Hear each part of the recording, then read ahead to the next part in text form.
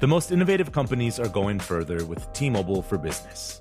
The PGA of America is helping lower scores and elevate fan experiences with AI coaching tools and 5G connected cameras. AAA is getting more drivers back on the road fast with location telematics. And the Las Vegas Grand Prix is powering race day operations with 5G connectivity, giving fans an experience at the speed they deserve. This is accelerating innovation with T-Mobile for Business. Take your business further at T-Mobile.com/now. Small business owners, this one's for you. Chase for Business and iHeart bring you a new podcast series called The Unshakables. This one-of-a-kind series will shine the spotlight on small business owners like you, who faced a do-or-die moment that ultimately made their business what it is today. Learn more at chase.com/business/podcast. Chase, make more of what's yours. Chase mobile app is available for select mobile devices. Message and data rates may apply. JP Morgan Chase Bank, NA member FDIC. Copyright 2024, JP Morgan Chase & Co. This is your moment, your time to shine, your comeback. You're ready for the next step in your career, and you want an education employers respect. So you're not just going back to school, you're coming back with Purdue Global. Backed by Purdue University, one of the nation's most respected public universities, Purdue Global is built for people who bring their life experience into the online classroom. Purdue Global, Purdue's online university for working adults. Start your comeback today at purdueglobal.edu.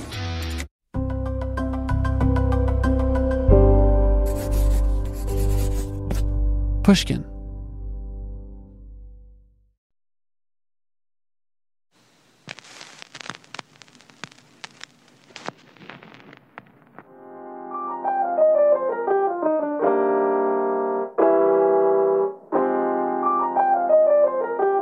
This is Talk Easy. I'm Sam Fragoso. Welcome to the show.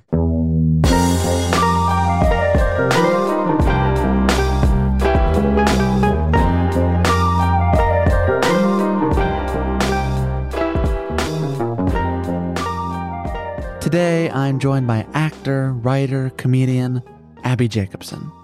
In 2014, Abbi created Broad City with friend and collaborator Ilana Glazer. The program revolved around two women in their 20s trying to make it in New York City. To much acclaim, it ran for 5 seasons on Comedy Central. When it ended in 2019, the show's cult following was distressed. They wanted more Abbi and Ilana. But the show was always about two friends in their 20s, and as Jacobson and Glazer entered their 30s, it no longer felt right to keep going. That chapter had closed, on the screen and off. And so, in the years since, Jacobson has been writing, acting, and ultimately searching for a new story to tell. After some persistence, a little bit of patience, and a whole lot of hard work, she's returned with a new show on Amazon called A League of Their Own. It's a reimagining of the hit 1992 film of the same name, starring Geena Davis, Tom Hanks, and Madonna. With World War II as the backdrop, the show charts the creation of a women's professional baseball team in Rockford, Illinois. Here's a clip from the trailer. Hey, you! You're clearly going to tryouts. She doesn't look like that much competition. I could be competition, I think. We're here for the tryouts. I don't think you understand. This is the All-American League. We're pretty All-American. Who was that? They didn't even let me try out, Dad. Maxine, you've got to make some smarter choices. This is fun. Peaches, I'd like to go through a few rules. Curfew is at 10 p.m. sharp. No smoking or drinking. No pants. What? I'm a pitcher, and you need me. Is that so? Everybody on the team has to have a job at the factory. So any job? Max, can you lift 50 pounds? And are you willing to get the shit burned out of your hands? Yes, and I guess so. Great. If you want the game to be more exciting, shorten the skirts. So what if right here, right now, we forget the rules? They don't get to decide if this is real or not.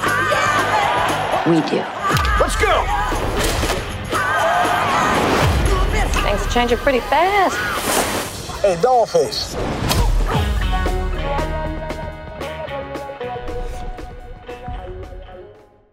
You can now stream all 8 episodes of A League of Their Own on Amazon Prime. The show, like the film, is set in 1943, but that's about where the similarities between the two end. Abby's focus, alongside co-creator Will Graham, was to explore the role of queerness, race, and gender in the story. You'll hear a whole lot more about that in the beginning of our talk. We also discuss her early comedic influences, striking out in New York after college, her years at UCB, the whirlwind of Broad City, a cross-country road trip fueled by heartbreak, and a whole lot more. Throughout this conversation, I reference a memoir Abby wrote in 2018 called I Might Regret This. I don't believe we ever mention the title of the book. Sometimes we just call it that or that thing, but it is indeed a book, and it is one worth reading. You can find I Might Regret This wherever you get your books. And now, here is Abby Jacobson.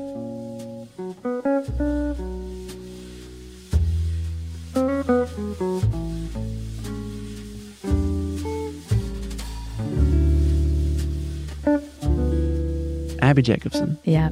How you feeling? I feel good. I do feel nervous. Why is that?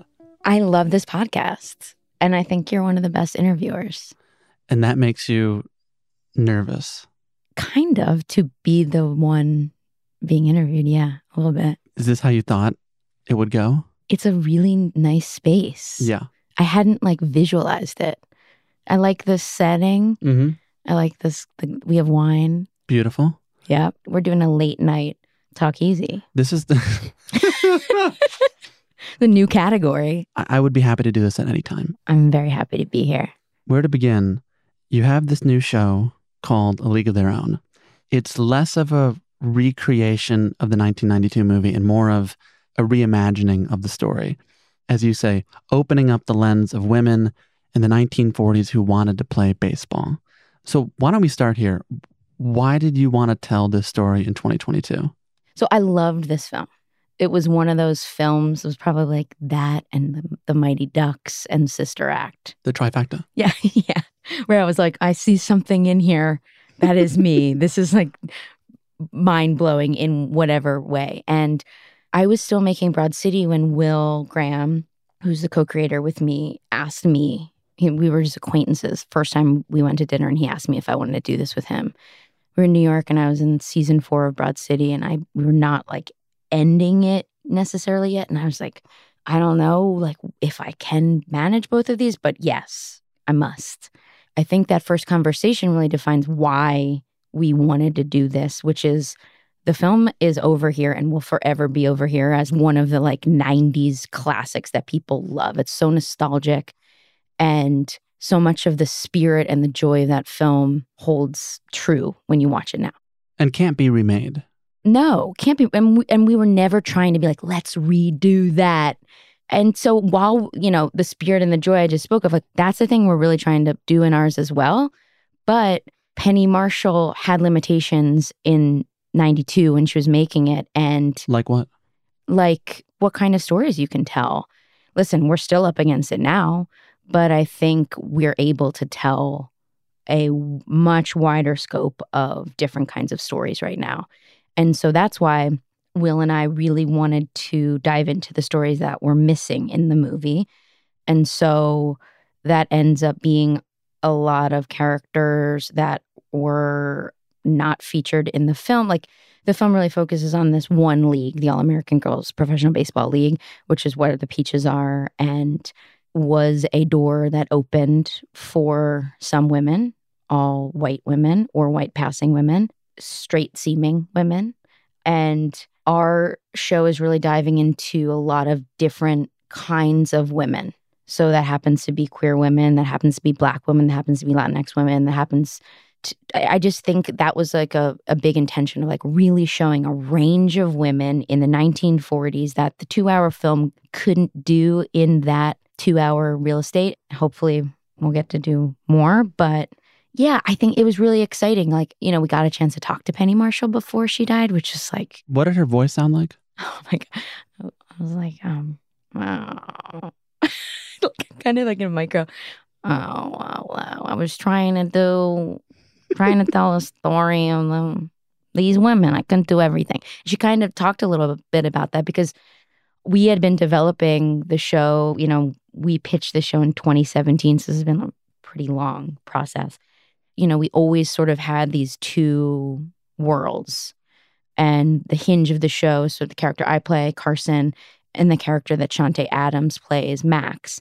The pilot is the biggest homage to the film, and it's sort of, those worlds are defined by the scene in the film where there's a foul ball and a Black woman picks up the foul ball and chucks it back to Geena Davis, and she doesn't say anything, but like, you know, like that was a hard throw and that woman is really good and is not allowed to be in this space because she's Black. And then nothing. That's the one bit that you get of why there's only white women on the team.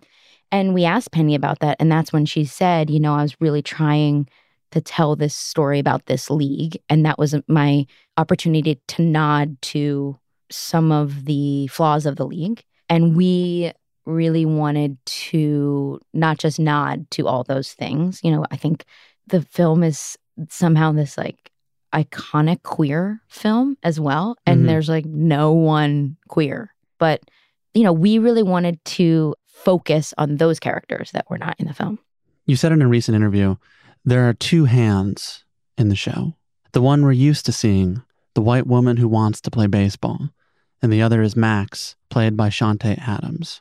When Will came to you in 2017 and pitched the show at dinner, were you initially interested because of the Black and queer stories you could tell in the modern age? We didn't specifically say that at dinner. I think it was more recognizing that that film was really just so white. And that film felt very exclusionary in that way. And like, what about the other stories? And that was like the beginning of like, if we're going to do this, we're going to go in all the other directions. And then the more research we did, and we had full-time researchers. That's so not my wheelhouse. Like, believe it or not, Broad City, we did not have a researcher on staff the whole time. You didn't have someone researching how to properly smoke a joint on screen? It was one of the hats I wore. So many hats I wore. You took that for the team. You did. I did. You did some self-research. Free labor, yeah. Comedy Central didn't want to pay for the research? They did not. And you can leave that in. Oh, the editors are just marking this. They're bowling this. I think this is a social breakout clip right here. Yeah. Oh, it's going to be, this is tweetable.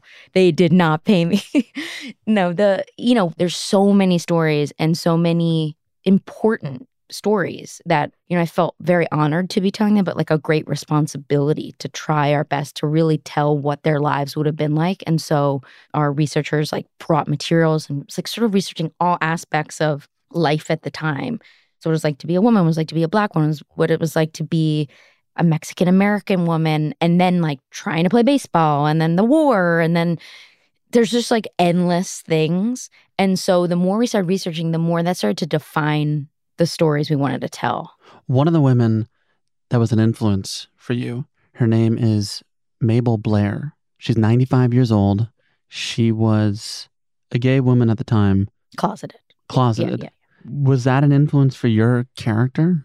Mabel was a very broad influence in a lot of the queer characters on the show, that especially in the league, but also just in sort of what it was like to be queer at the time. And her story is a little bit later than we were in 1943 in the beginning of the story. And so talking to Mabel, and I can tell her story now because a month ago at our screening at Tribeca, we're doing a panel after, and she sits there and publicly came out for the first time at 95, which was like unbelievable. I have chills right now. It was unbelievable. It was a really special night, and she'd come out to us, but that experience of hers was very private to us. So she's been a consultant on this show, but like we were very careful to share whose inside look into that world we were using. I understand. And we're using a lot of other historical references to showcase what it was like to be closeted and like the spaces that were safe and not. for her, you know, finding the league was probably the first time where she said this, was the first time where she was like, I'm not the only one. And it was this little bubble where she found other queer women and then would go to like gay bars and be like, it's not even just us. It's like the world is way bigger than what I thought. And Carson, the character I play, is married to a man and has been for a long time, her sort of childhood sweetheart who she loves, and finds herself in this league and is sort of like cracked open by this person she meets. And the world is revealed to be way bigger in the same way that I think it was for Mabel. So like that feeling and that experience is very much Carson's. I mean, I think that's like the arc of my character in this season, is really knowing who she is in a way bigger way. I think that Max's character that Shantae Adams plays, I mean, she's based on three women who, Toni Stone, Mamie Johnson, and Connie Morgan, who were not allowed to try out in this league and ended up playing in the Negro Leagues with Men, which is a story I did not know until like right around when Will and I were talking about this. And how do we not know that? You've done such a good job telling other people's stories in this show.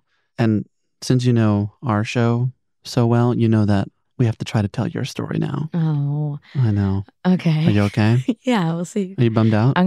No, we'll see what happens. I'm going to just keep sipping my wine. Okay. So growing up in Wayne, Pennsylvania,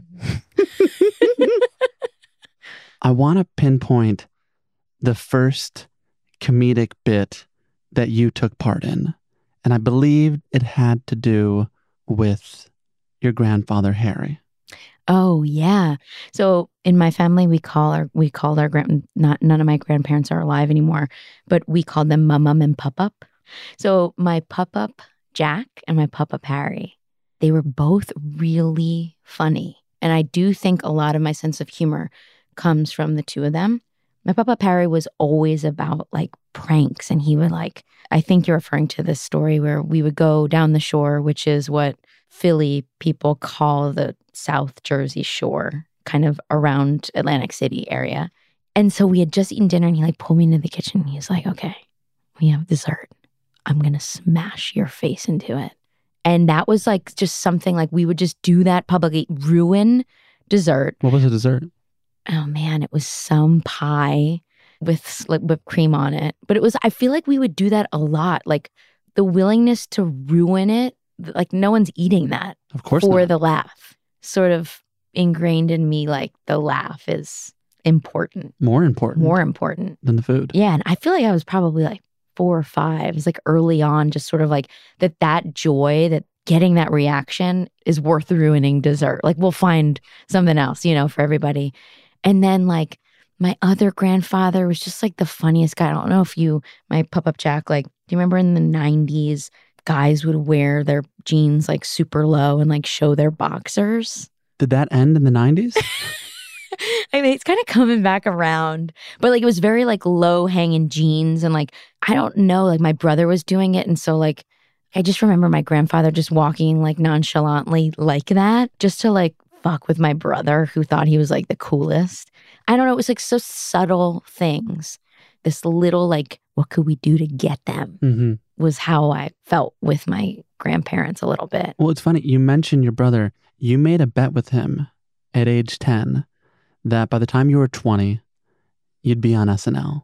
Yeah, I did. And I'm not saying that you owe him money, but I think you owe him money. I owe him $100. Okay. I was really into SNL. It was on reruns on Comedy Central. Mm-hmm. Comedy Central was also like a very popular channel in my household, which is like so cool later in my life. But you were so obsessed with it that you started writing a letter.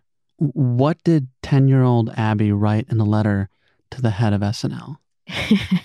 It was like not aggressive, but kind of aggressive's good. A little aggressive. It was like, you better watch out because I'm gonna be but like as a kid it was more like, you better watch out because I'm coming. But in text it could read like, you better watch out because I'm gonna fucking come through that door. Like it could have read definitely. You gotta be aggressive. How else were you gonna get on the show? I know, and I was definitely more confident then than I think I am now. Like really? I think my confidence, I was talking about this today. I can be super confident. And I think you have to have a certain level of confidence to like do this stuff. But then there's like such cycles of doubt and insecurity. Whereas that 10-year-old was sort of watching that show, just so in awe of the characters and feeling like, well, I'm going to write him a letter and let him know that by the time I'm 20, I'm going to be on that show. I was just really into it. I was mostly into the first couple seasons. Gilda was my girl. Like I would really watch those early days. But actually, the person that was most significant was Mike Myers for a long time. I believe you liked Mike Myers so much that in 8th grade, as a student council representative, yeah, you reported the monthly issues doing a Mike Myers character. Yeah. The floor is yours. Oh, yeah. Oh, my God. I'm so long. Hello and welcome to Coffee Talk. My name is Linda Richmond. I'm here with Sammy F. Talking on the Talk Easy. We don't have coffee. We have wine. Talk amongst yourselves. I have not done that in a really long time. How do you feel? Only for you, but I'm like, I gotta tell you, it's like riding a bike.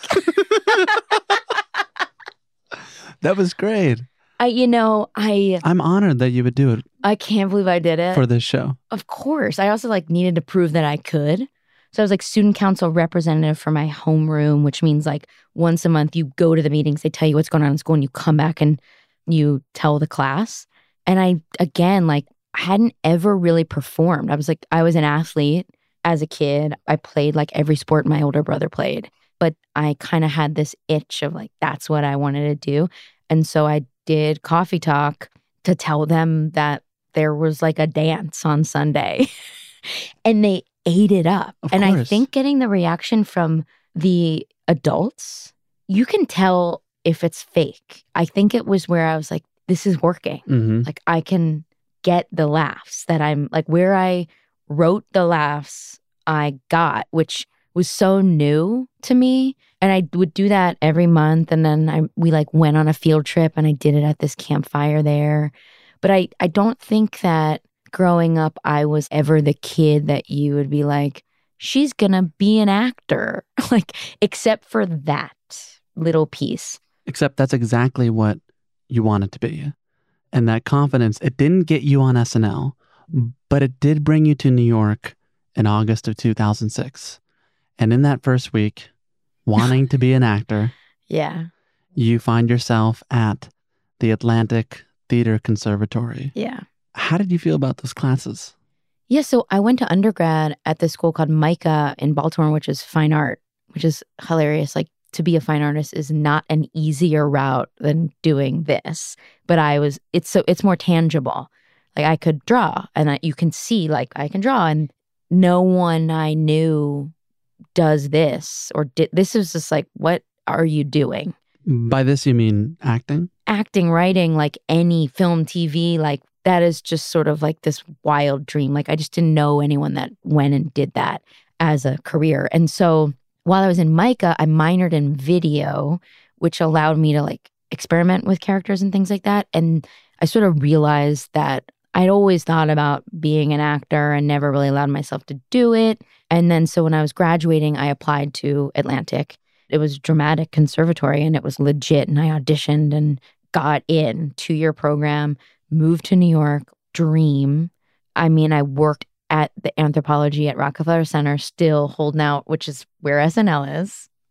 It sucked ass.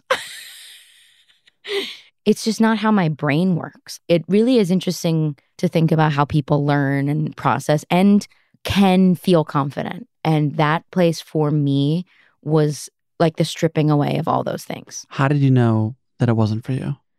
I think a lot of people have different opinions about art school. I feel very privileged that I got to go to a place that was all about exploration. And it felt like a space that was very improvisational and open. And this was so closed and looking at a sentence of dialogue, analyze, it was this deep micro analysis. My brain just shut off. It was turning off the blinds, and I couldn't function in the classes. And it was devastating. I was moved to New York. Everyone knew I was doing this. And I had this breakdown because I would lose my deposit if I didn't make the choice quickly to quit. So you're on the northeast corner of 15th Street and 8th Avenue. Yeah. Kind of mental breakdown. I'm fully crying, which if you've ever been to New York, you've seen someone doing that. I've been someone doing that. Yeah. I think anyone that has lived in New York has had that. And I think it was just like, I'm the first person in my family to like leave Philadelphia. And I felt like I was like going after this big thing. And then I'm like, I can't do it. When you look at that 22-year-old that moved there with huge dreams and rose-colored glasses, and within a week had to redefine what they wanted, what do you see? My first thought is I'm so happy that happened. And that 22-year-old went through that and had to then like slosh through the messiness. And I've thought about that quite a bit because, I mean, that's fully what Broad City's about.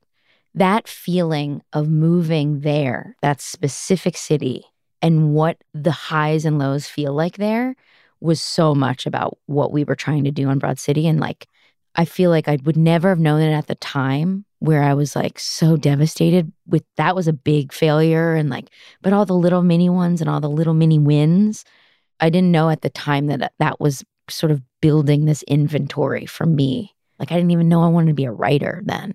So I want to figure out how you got to making Broad City, because after that happens, you're in a kind of depressed daze in what you've called the quickly quitting my dreams movement of 2006. And in that, a roommate of yours suggests that you go to UCB and watch a show. Yeah. When the lights go down and you're sitting there by yourself, what happens in that experience? Yeah, my roommate Jess, who I had gone to MICA with, to undergrad with. So I had done video work at MICA, and I was like really scrambling, just like, what am I doing here? And we were at home and she was like, have you ever heard of the Upright Citizens Brigade? And I had not. Like, I didn't know the show. She was like, I just really think you'd like it based on your videos at school, which were just character studies, kind of, but projected on gallery walls, which is kind of hilarious to me now. And so I went, and I went alone. And I was fully blown away by what was going on. It was just like, 6, 7 people on stage just playing. You could feel how much fun they were having and like how smart and quick, and the energy in the room was palpable. And from that point on, I had signed up for the Atlantic part-time program after I quit to like hang on. And it was torturous. It was such like a part-time thing. And I was like, let this end. And from that time on, I signed up for all the classes I could afford. I was obsessed with going there and getting to be one of those people that got to perform on that stage. It's so dorky. But I will say, anyone that you talk to about that place, I think taps into this, because it is a little cultish. You are kind of fully in or not. It made me think differently. After being at the Atlantic, where I felt so small and like numb, I don't know if I'd ever felt like so not myself or unable to speak or express. And then I walk into a place that is all about learning this muscle to be able to not think and trust other people and rely on other people and like play and collaborate. Like so many of those pillars of improv, I feel like I use now. So I'm happily a dork about it. It was in improv that you finally felt alive in some way. Yeah, and it sort of was how I felt in my homeroom. I mean, listen, I was very insecure at UCB, but I knew it was in there. And it was just about getting past that fear, because it is also very scary. There's no script. You're like walking out and all you have is like you're listening to somebody and like trying to find the game of the scene, and you need confidence. Like the audience like reads it when there's not. And so it's like I found it there. But it's also where you found Alana, right?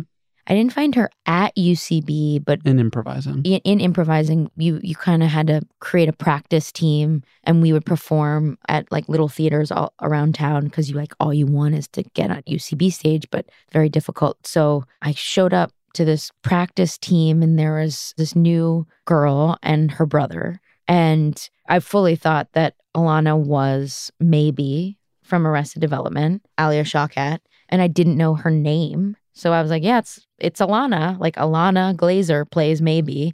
And then we went to a bar, we went to McManus, which is like an Irish pub that everybody went to from the theater. And we were talking more, and it became really clear. I was like, this is not her. I was going to ask you to dive more into that scene, but you've done such a good job describing it in this book that I thought maybe you'd want to read it. Oh, yeah, okay. I haven't read this in a little while. It feels false to look back on a moment, a conversation, and see an inciting incident of your own life's movie, like a formulaic Hollywood script broken down beat by beat in a screenwriting handbook. But those handbooks sell so many copies for a reason. It was right there at the corner of the bar at McManus that my life changed completely. Ilana was so refreshing, this brassy girl with big opinions, bold, animated, and who seemed to know exactly who she was. And me, shy and insecure, pulling awkwardly at my clothes, outgoing only after a few drinks. There was a spark, a dynamic between us I had never experienced with another person, like she could see my potential self sitting at the bar and I hers. Oh man, not going to let myself be emotional while reading. You're allowed to be emotional in here. I know, I will. I'll let myself. You're saving that for the back half? Yeah, I was saving. Now that I have that permission, here we go. Please. No, I'm kidding. Abby's like, I've listened to a lot of episodes. It usually happens later on. Yeah, it usually happens later on. I think it's so rare to meet someone and know that this person is going to, one, be in your life. I really felt that way about her. And I had never met anyone like her. Once I also was like, this is not the person on the TV show. And we just started talking, and it was just someone who was so, as I write in there, just like felt like they knew who they were. Or even if they didn't know who they were okay presently expressing who they were right then and there. And I was not. Why? I don't know. I think I just didn't know where I was going, or I didn't feel like steady in really anything. I think I was so excited. It was a very exciting time. The energy of finding a community. And that again is like also like, how often does that happen? Not a lot, where you walk into this new space in your life and you're like, I want to be a part of this. And they're like welcoming me in. And it's full of people that are like me in this way, that are dorking out about yes-anding. I don't know. I just was like, this is so different than any of my friends from home, any of my friends from college, which are different communities, but this felt like where I wanted to go. And I don't know. It's like, it really feels like a very special time in my life. So it's with all of that anxiety, that kind of rudderlessness, that you come to a pizza place on 30th and 7th Avenue, where the two of you devise a plan to make what would become Broad City. How did you describe, you're smiling at me as I'm saying this. I know, because I love it. You know that. Yeah. Well, I'm also like, right, I haven't talked about this in a second. It's like a warming part of my life. So how did you two describe the show to each other in that pizza parlor? Yeah, I think both of us this was 2009. Yeah.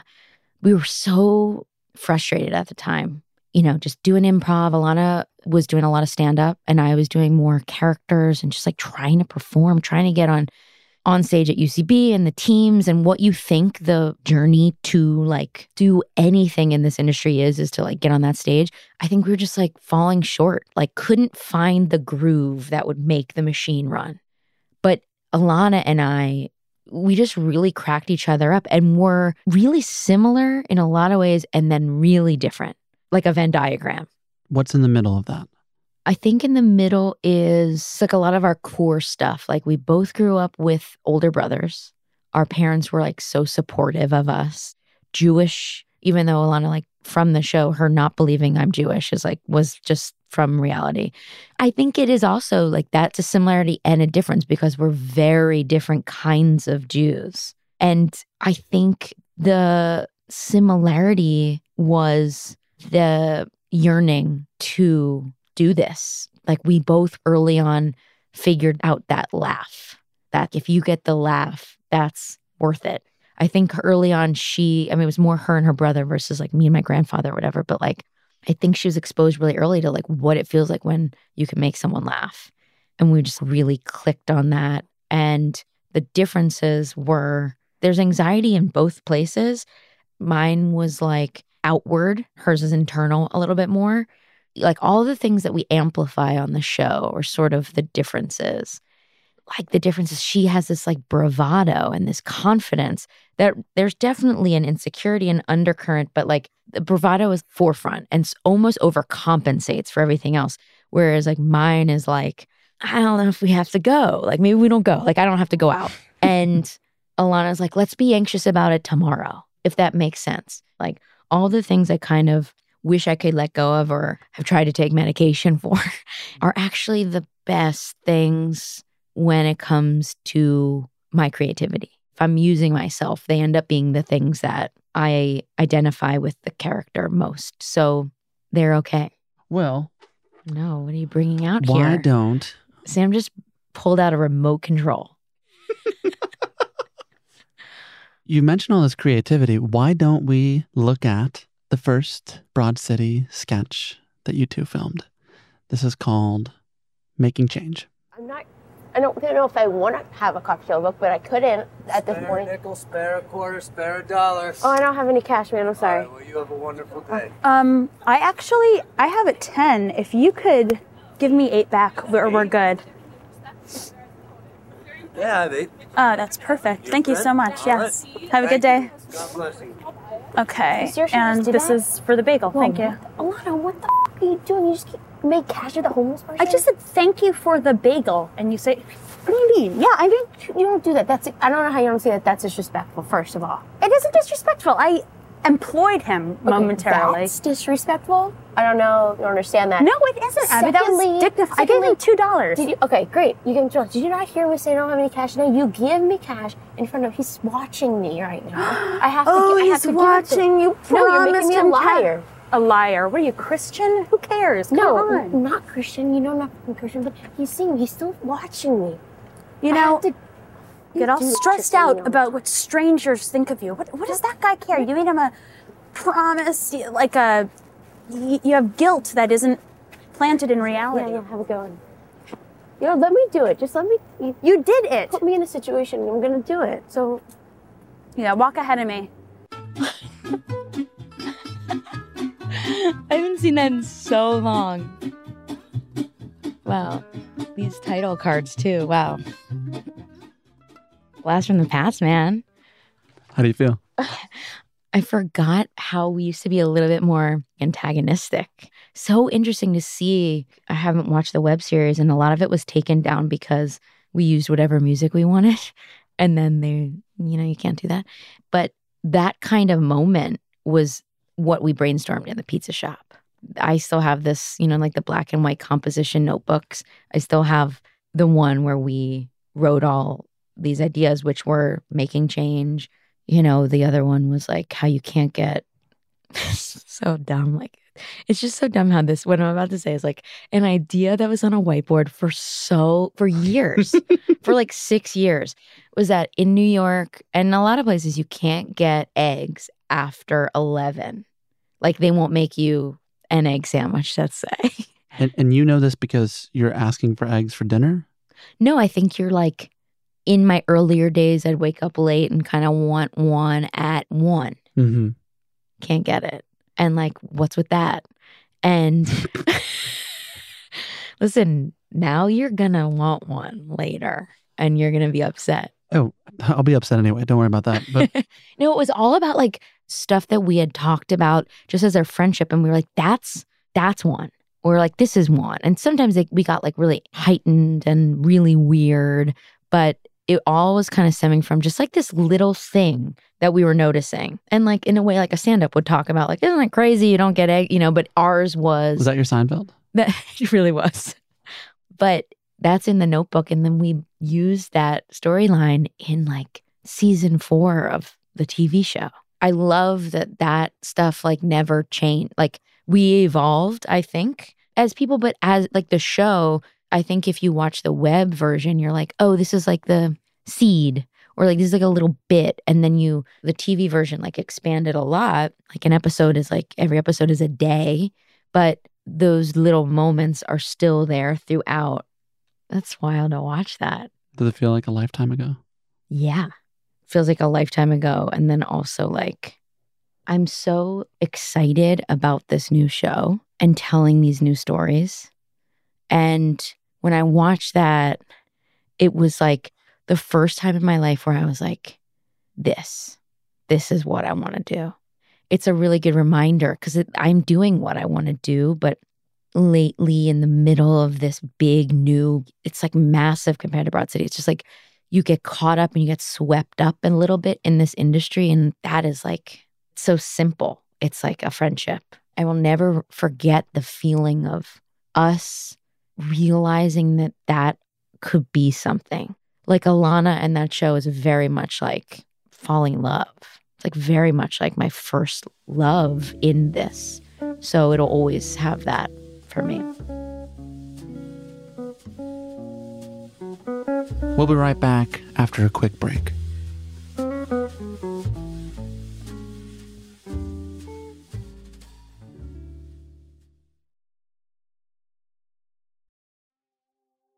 Hello. Malcolm Gladwell here from Revisionist History, my podcast about the overlooked and the misunderstood. A couple of years ago, I wrote a book called Outliers. It was about exceptional people, the ones who operate at the outer edges of human performance. Outliers fascinate me. And last year, I discovered an outlier in the form of a community organization, Washington State's City of Bellevue. The city wanted to improve public safety by making their roads safer. So they created something that no one had ever built before, a platform that gave road users warnings of any dangers ahead in real time. How did they build it? By using a combination of technologies: the Cellular Vehicle to Everything network, T-Mobile's 5G network, and 5G connected cameras. People driving, bicycling, walking, running, can't forget people running, and people operating the transportation network now had a way to prevent crashes. It's been a huge success. The City of Bellevue earned first place in the community category at the T-Mobile for Business Unconventional Awards, an event that celebrates T-Mobile customers who've dared to innovate for the sake of meaningful change. If you're a T-Mobile for Business customer and your team has, like the City of Bellevue, innovated something really, really cool, I encourage you to enter. It's also a great way for Outliers to be recognized in front of your industry's most influential leaders. You can enter at tmobile.com/unconventional awards. That's tmobile.com/unconventional awards. See you there. Chase for Business and iHeart bring you a new podcast series called The Unshakables. This one-of-a-kind series will shine the spotlight on small business owners like you, who faced a do-or-die moment that ultimately made their business what it is today. Join hosts Ben Walter, CEO of Chase for Business, and Tanya Nebo, a lawyer and business consultant, on these storytelling journeys of trials, tribulations, and triumphs that hinged on a single event, a split-second decision, or even a stroke of luck. Whether the story is about a warehouse going up in flames or a former partner stealing a whole roster of clients, each episode will showcase the grit, determination, and resourcefulness a small business owner needed to turn a pivotal situation into a springboard for success. Listen to The Unshakables now and learn more at chase.com/business/podcast. Chase, make more of what's yours. Chase mobile app is available for select mobile devices. Message and data rates may apply. JP Morgan Chase, NA member FDIC, 2024, JP Morgan Chase & Co. This is it. Your moment. This is your time to make your comeback with Purdue Global. When you come back with a Purdue Global degree, you create opportunity for yourself, your family, and your future. It's a degree you can be proud of, a degree that employers will trust and respect. Purdue Global offers working adults like you over 175 flexible degree programs to meet your specific career goals. These include associate, bachelor's, master's, and doctoral degrees and certificates. Purdue Global degree programs range from nursing to business to communication and more. Whatever your interest, we have the degree that will move you forward. You have the knowledge, you have the experience. Now it's time to get credit for the work you've done and earn the recognition you deserve with Purdue Global, Purdue's online university for working adults. You know you're worth it. We do too. So don't wait another second to get the degree that will take your career to the next level. Start your comeback today at purdueglobal.edu.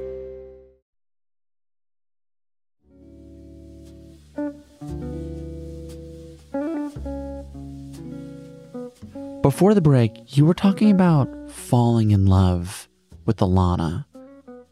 I just want to go to something here because in 2014, Broad City gets picked up by Comedy Central. Through the first few seasons, you and Ilana seem to be breathlessly working to make this show possible. It demands everything of you both. And yet, come season 4, I believe you fall in love for the first time. Yeah. And then in the process of falling in love and falling out of it, you find yourself doing a scene in a closet on a soundstage for season 4.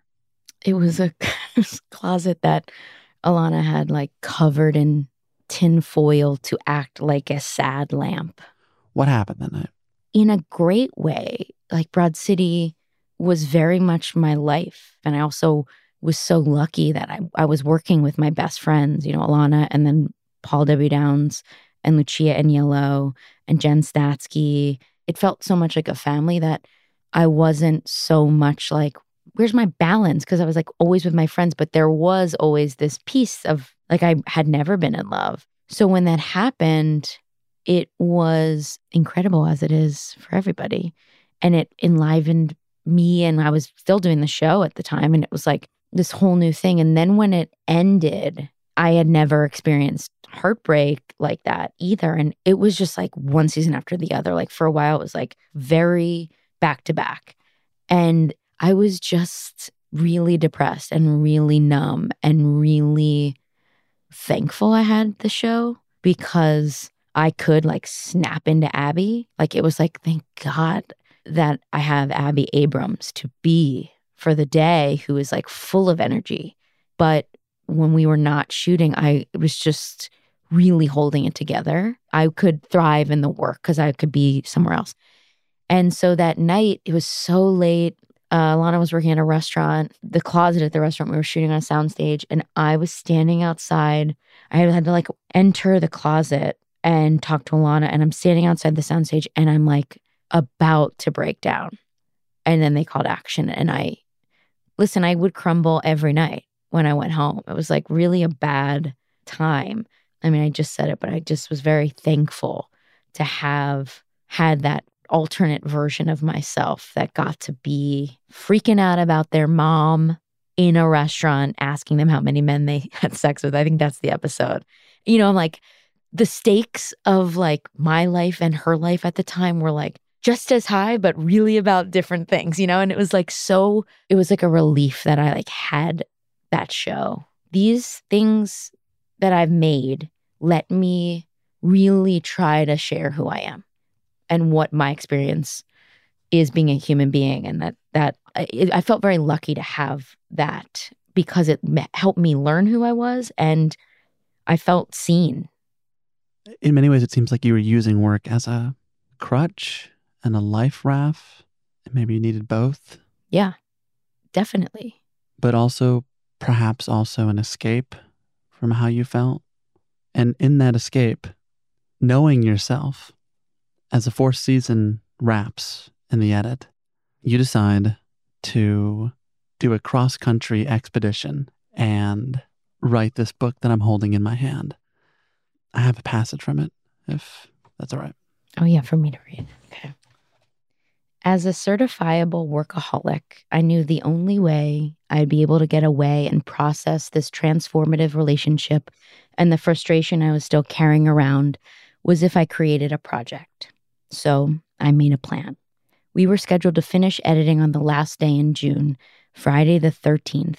And from then on, I had 3 weeks until I needed to be on the West Coast. I would leave Sunday, July 2nd at the butt crack of dawn and drive across the country to Los Angeles. alone. That was what I would do. When my main distraction was set to end, I'd skip town and cook up another. This type of situation was exactly what Horizons were there for, to drive right into. That cross-country trip, how do you understand it now? I don't think I wrote about it in the book, but I decided to do the road trip. But in order to do it, I sold the book because I was like, I have to create a project to then force me to do the thing I know I need to do. And what was that? Go away and really have to think about it, because working that much while I was so devastated was a crutch and a life raft and all those things. But it also was it shoved the processing to the 3 a.m. hour, the sleepless night, and not the processing I really needed. And I think a lot of it was also just feeling so late in life, sort of figuring out one's sexuality. But I felt really stunted, and really that was also the processing of sort of oh, am I overreacting to this? And I just needed to be alone. And I'd never driven across the country. I didn't know what else to do. I kind of was that's it. What else? I don't know. Mm-hmm. With the destination being Los Angeles at the end of July. Yeah, I was, I am a voice on this show, Disenchantment. Mm-hmm. It's Matt Groening. I'd been Zooming for this show, and it was a really big opportunity for me to get to work with him. But I had the opportunity to go to LA for a little bit and be in person with Matt. And I was like, I'm going to take this opportunity. And so we had recordings, or we had Comic-Con. I had spent a little bit of time in LA just pitching Broad City, and that's kind of it. And a lot of my friends had moved out here. So, yeah. There was something you had to be in LA for, and that is a Q&A at the Santa Monica and Nuart of the film Person to Person, in which I moderated a conversation between the two of us at the end of July of 2017. Wait, why have you're burying the lead right now? Hold on a second. I just didn't associate you with this. Wow, it was just us. Was I different? I feel like I was not as that really scared me. I also moderated at the Nuart. Oh, that was so. I'm not comfortable as a moderator yet. I get asked to do it and do it, but I did Janixa and Brett for Lemon. And it was terrifying. But I guess I associate that with the Nuart. Wait, okay, tell me, what happened? Did I make a fool of myself? No. I love that film. But imagine this. You, after making 4 seasons of a show, pitch a book to do a cross-country trip because you can't possibly do a cross-country trip without a deadline. Your heart's just been broken for the first time. You make your way to Los Angeles. And at the end of that month, I remember us on stage doing this Q&A. That's wild. That's wild. And despite it all, by the way, you were funny and confident. And I do remember some kind of sad. That's interesting. You did feel that? Yeah, but I didn't know what it meant. Yeah. I do feel like that chunk there. I feel so different. Even if we were to do this, because you were doing this then, if we were to have done this then, I just feel so much more able to talk about myself. I'm more yearning for more communication and connection with other human beings in an open way. But it's just, there's a lot. I don't know. I can't put it into words. At the end of the book, the 2017 version of you wrote a list of things they want for their future self. I thought maybe you'd read it, and then we can offer a revised version. Okay, I'm going to actually preface this read. So this is a preface before the epilogue. It's a preface before the end of it. I don't even think it is the epilogue. It's just a part of it. But it's a preface because it's at the end of a chapter called Palm Springs, where I'm watching a woman, yes, I love this, an older woman, swim laps through a very crowded pool of young people partying. At the Ace Hotel? At the Ace Hotel. And I'm hanging on one side, it's so hot. And I watch this woman with a swim cap and goggles step into this pool and like completely disregard in the most breathtaking way what anyone else is doing in the pool as if it's empty. And this is at the end. I sort of equate myself to her because no one seems to notice her swimming through the pool. I sort of ruminate on whether or not she's me and I am her. Mm-hmm. And I'm the only one witnessing her. You see some part of yourself in her. In the swimmer, the lone swimmer. Especially in thinking of yourself as like a 60-year-old woman alone. Yes. And so let's just say for a moment she is me. I couldn't really see her face with the goggles and the swim cap covering her/my hair, but let's just think of her as me. I'm the courageous swimmer daring to do laps in the middle of a chaotic world pool. If that is me in 30 years, I hope these things are true. I hope that I'm content, that there is an anger within those freestyle strokes. I hope I'm swimming for pleasure and health and not for some societal norm I'm trying to keep up with, like pant size. I hope my life is full of joy, full of adventure, full of love. I hope I'm able to share my life with someone, with others. I hope I'm comfortable in that bathing suit. Good ones are hard to find. I hope I like myself, my choices, my gut instincts. I hope I'm a member of the community and take part in making the world I and others live in better. I hope I'm fulfilled creatively. I hope I still have a voice, a platform, a medium in which to express myself. I hope I'm fucking a ton of people, or one person a ton. I hope I don't care what other people think of me. It's so cool to like revisit the yearning of a younger version of yourself and then find yourself sort of where you'd hoped you'd be. It's a good feeling. Now that you are where you are, what's to yearn for? I mean, I think it's still a lot of the same things, but maybe I'm yearning to go a little deeper in all the ways. I still do feel like I'm kind of always in the middle of figuring myself out in a different way or sort of feeling a little untethered. And I don't know if that's just sort of part of my programming because it seems to never go away. But I think leaning into that and sort of accepting that kind of constant untethered feeling and that it might just be part of it for me. And I'm sure a lot of other people feel that way. But I guess I still do have that yearning that Alana and I had. And that is just sort of like, there are things I want to do. And most of them now, and I think they were then, are just like trying to do stuff that feels challenging and new. I'm truly untrained at everything I actually am successful at, maybe except but like even the illustrations in that, like my art teachers would be like, what the fuck? Like, it's like I've gone down to be like, I'm going to show you how I suck at drawing. Mm-hmm. It gets the bare minimum where I guess I'm really interested in, and it's what I did in this book. And like any illustrations I've done is like, I sort of like showing the flaws. Like I like showing where I messed up. I don't know where I'm going exactly in this thought or generally, and that's okay. But I feel like because I kind of have this insecurity of not being trained at the things I do professionally, I really rely on my gut. And I feel like that's kind of all I have. And so for as long as someone will let me share that, I'm like, we'll always kind of be yearning to do that. I wonder, is what you've done and what you continue to do not just in line with what your grandfather did back in the day?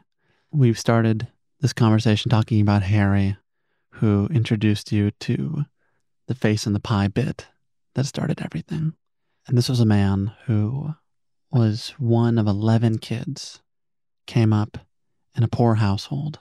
This is a man who would take day-old newspapers and sell them to people.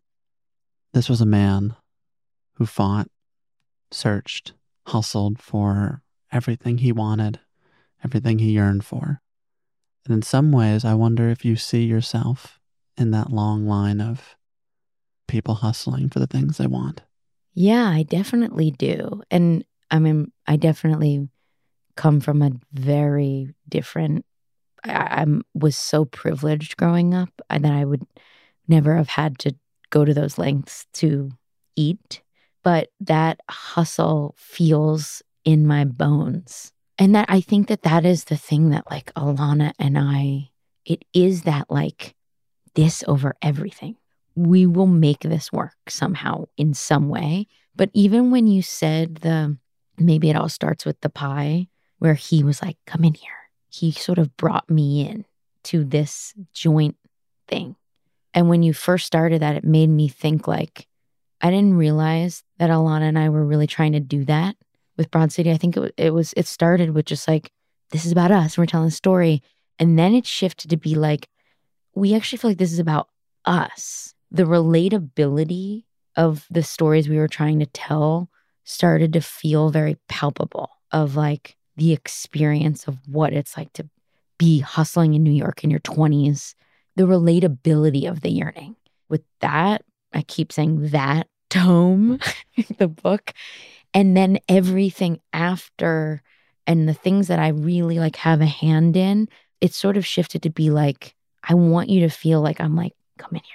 Come on. Like, I really want you to feel like we're in it together somehow. And like, it's why I love your show, because at least for me, I'm always looking for something that is like, oh, I feel that way. Or like, I felt that way and they did that.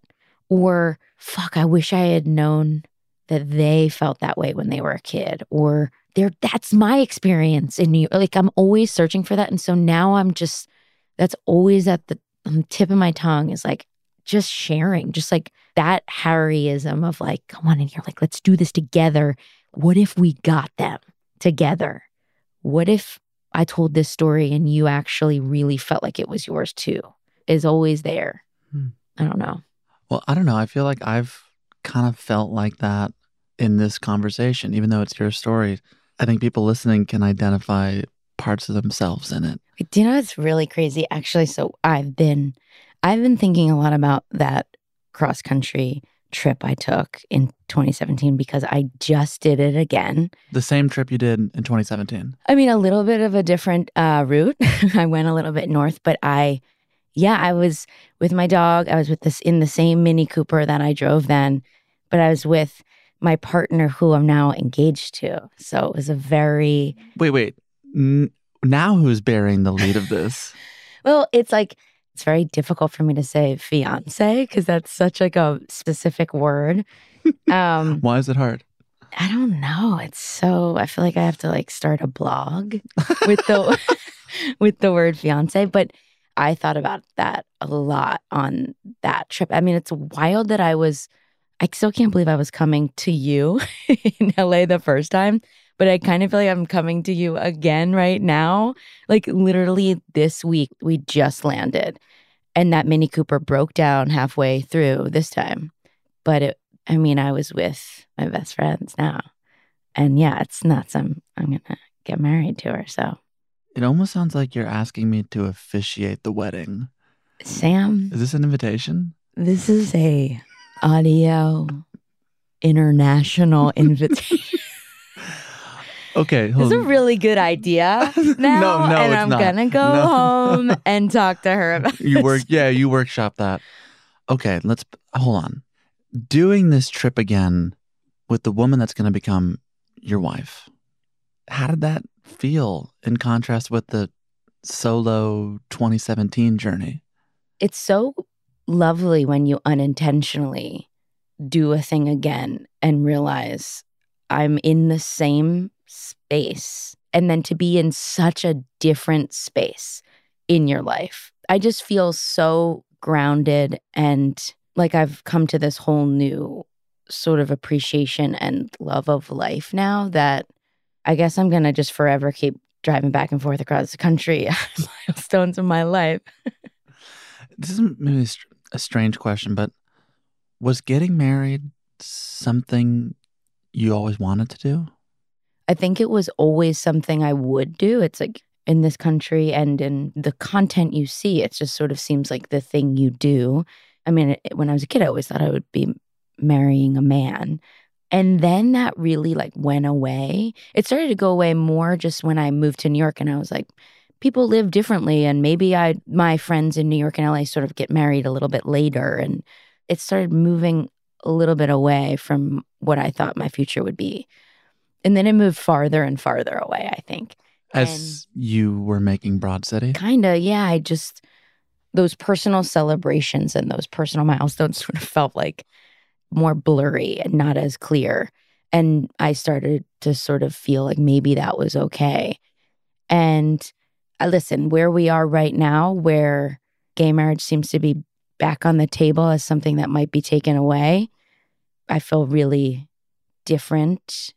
I'm going all over the place, but I'm just sort of like... No, but that's the backdrop. That is the backdrop where I just like the union of marriage and like where it comes from is something I started to be like, what is this? You're like your property given away and all that. But I think with Jody, I mean, that's not how I feel about it. I feel like it's just, I love a wedding. I love a celebration of love and seeing a partnership sort of like take that next step into whatever they want to do together, whatever marriage means to them. And so that's kind of how I feel about it. To be honest, I don't think I ever really thought I would get married. And now I'm very excited to do so. The juxtaposition of the joy you're feeling with the current political climate, it's kind of overwhelming in a way. Yeah. I mean, with Roe too being overturned, I think it's shocking and also not at the same time, where you're like, right, okay, the world is what it is and sort of always has been to a certain extent. And you feel like I'm surrounded by people that feel the same way as I do. And then you're like, wait, but this country is just sort of was built on a lot of the oppositional feelings. So I don't know, I kind of just got to lean into the joy of it. I think we do have to lean into the joy of it because otherwise it's so profoundly depressing. I saw this quote, this Mary Oliver quote. It was about, even if there's a crumb of joy, savor it. Mm-hmm. Even if there is the littlest crumb, like do not waste that crumb.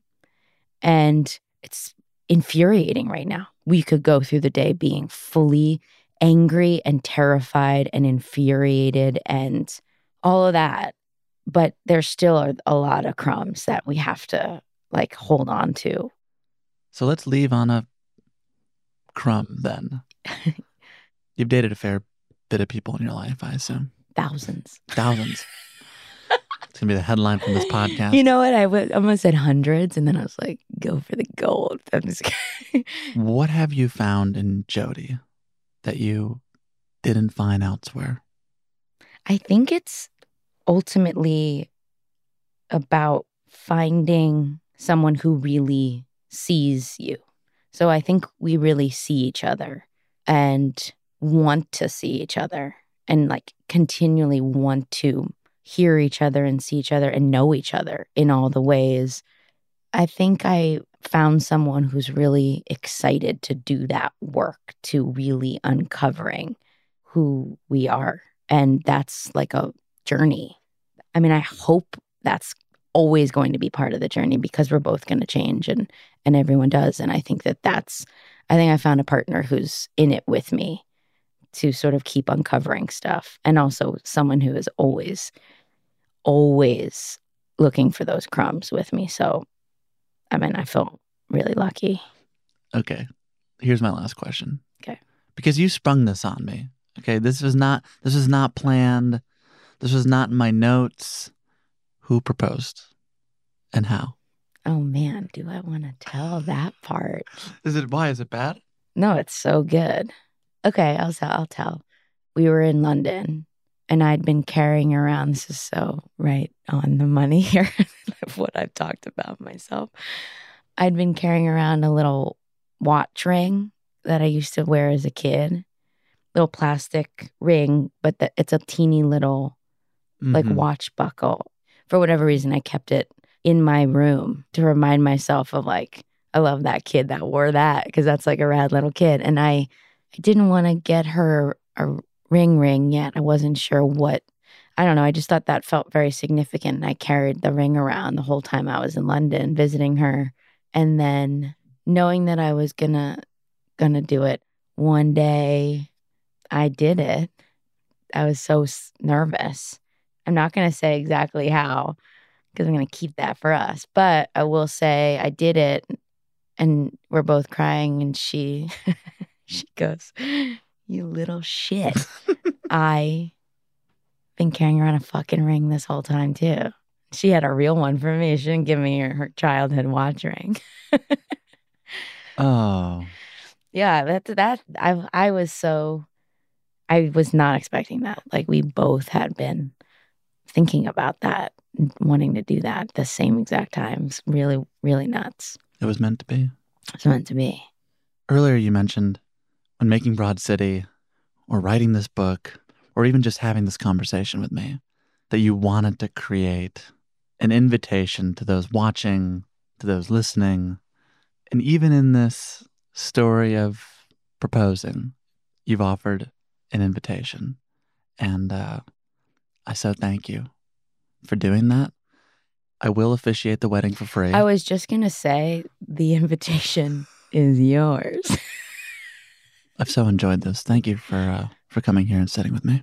Thank you so much. What a full honor. You know how I feel about you. You know how I feel about this podcast. I feel really, it is my joy and my complete pleasure to come on here and get to spill my guts. Abbi Jacobson, anytime.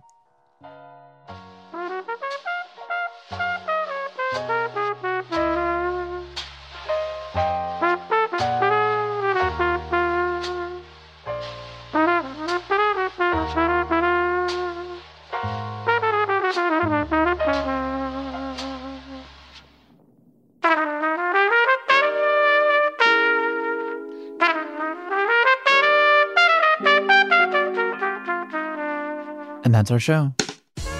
Special thanks this week to Lindsay Krug and the team at IDPR. I'd also like to thank Kate Rosenfeld and, of course, Abbi Jacobson. You can watch all 8 episodes of A League of Their Own on Amazon Prime. To learn more about Abbi and her work, visit our show notes at talkeasypod.com.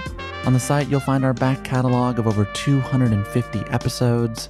If you enjoyed today's conversation, I'd recommend our conversations with Nick Offerman, Jenny Slate, Tessa Thompson, Bill Hader, Lena Dunham, John Early, and Ethan Hawke. To hear those and more Pushkin podcasts, listen on the iHeartRadio app, Apple Podcasts, Spotify, or wherever you like to listen. You can also follow us on Twitter, Facebook, Instagram at TalkEasyPod. If you want to support Talk Easy by purchasing one of our mugs, they come in cream or navy, or our vinyl record with Fran Lebowitz. You can do so at talkeasypod.com/shop. That's talkeasypod.com/shop. If you want to support the show in other ways, the best thing you can do is share the program with a friend. The second best thing you can do is rate this show on Spotify, Apple Podcasts, wherever you listen. Reviewing the show on these platforms is still the best way for new listeners to find Talk Easy. It would mean a lot to me and our entire team. As always, Talk Easy is produced by Caroline Reebok. Our executive producer is Janixa Bravo. Our associate producer is Caitlin Dryden. Our assistant editor is Lindsay Ellis. Today's talk was edited by Clarice Guevara and mixed by Andrew Vastola. It was engineered by Tim Moore at York Recording here in Los Angeles, California. Our music is by Dylan Peck. Illustrations by Krisha Shenoy. Photographs this week are by Julius Chu. Video and graphics by Ian Chang, Derek Gaberzak, Ian Jones, Ethan Seneca, and Layla Register. Special thanks to Patrice Lee, Kaylin Ung, and Paulina Suarez. I'd also like to thank the team at Pushkin Industries, Justin Richmond, Julia Barton, John Schnars, Carrie Brody, David Glover, Heather Fain, Mia LaBelle, Eric Sandler, Nicole Morano, Maggie Taylor, Morgan Ratner, Maya Koenig, Carly Migliori, Jason Gambrell, Malcolm Gladwell, and Jacob Weisberg. I'm Sam Fragoso. Thank you for listening to Talk Easy. I'll see you back here next week with Joyce Carol Oates. Until then, stay safe and so long.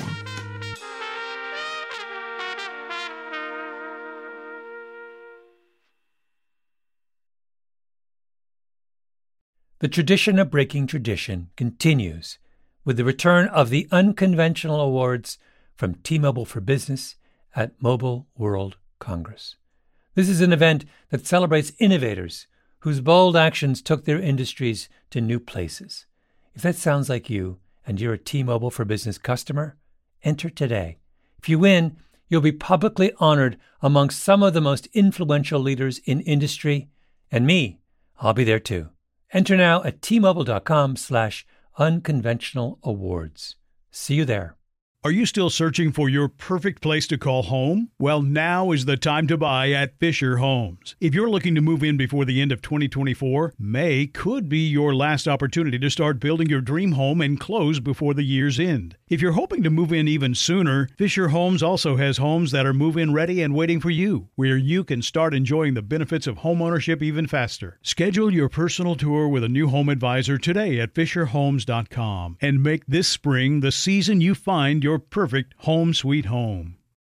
Whether you're a savvy spender maximizing your savings with cashback rewards, a thrifty rate watcher seeking the lowest interest, or a travel enthusiast looking for extraordinary perks, Kemba Financial Credit Union has a visa to complement your lifestyle and unique needs. Apply today at Kemba.org to unlock a limited time 2% cash back on purchases and pay 0% interest on balance transfers for an entire year with a new visa from Kemba. You deserve a card that works for you. Restrictions apply. Offer ends June 30th, 2024.